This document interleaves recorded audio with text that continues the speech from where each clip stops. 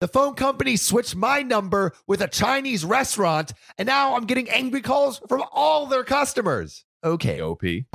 I'm not a restaurant either. Yeah. Yeah, you're not a restaurant. Screw you, all you restaurants out there. I'm coming for you. I'm shutting you down. I'm giving you the COVID. Making sure that you can't open up your business doors until next decade. That's right. Bam. I just saw the post where OP's home number was 1 digit off from a Chinese restaurant. Back in the day, we moved into a new town. And on the first night, discovered that the phone company gave us the number of a Chinese restaurant that had closed 6 months earlier. That sucks. Literally dozens of times every Friday and Saturday night, our phone rang from people who had old menus back when there were paper menus. I figured if I just told everyone they closed, it would only take a couple of weeks before the calls stopped. Narrator. The calls continued for months. This is how the calls went. Me, every time I answer the phone. Hi, China Blossom closed. Wrong number. 8 out of 10 callers said, okay, sorry, bye. Yeah. 10% of callers, what? Why did they close? When did that happen?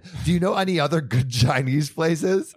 They really closed? Huh, they were really good. So did they convert the restaurant to apartments or something? What's that like? I was not living in an abandoned Chinese restaurant. Okay. I just had their old number. But the other 10%, the other 10%, right? So we've gone over the 8 out of 10. We've gone over the 10%. They said, Hangry Jerk. No, they did not close. No, they did not close. Me, yeah, sorry, they closed. No, I drove by today. You're open. Cut it out and take my order, gosh darn it. That's amazing. Me, they close. Bye. Hangs up. Hangry Jerk calls back and I answer because for reasons I needed to answer my phone and this was just before you could screen calls. Me, seriously, stop calling. They closed. Hangry Jerk, just effing take my order. I know you're open. Me, sure, what can I get you? Hey.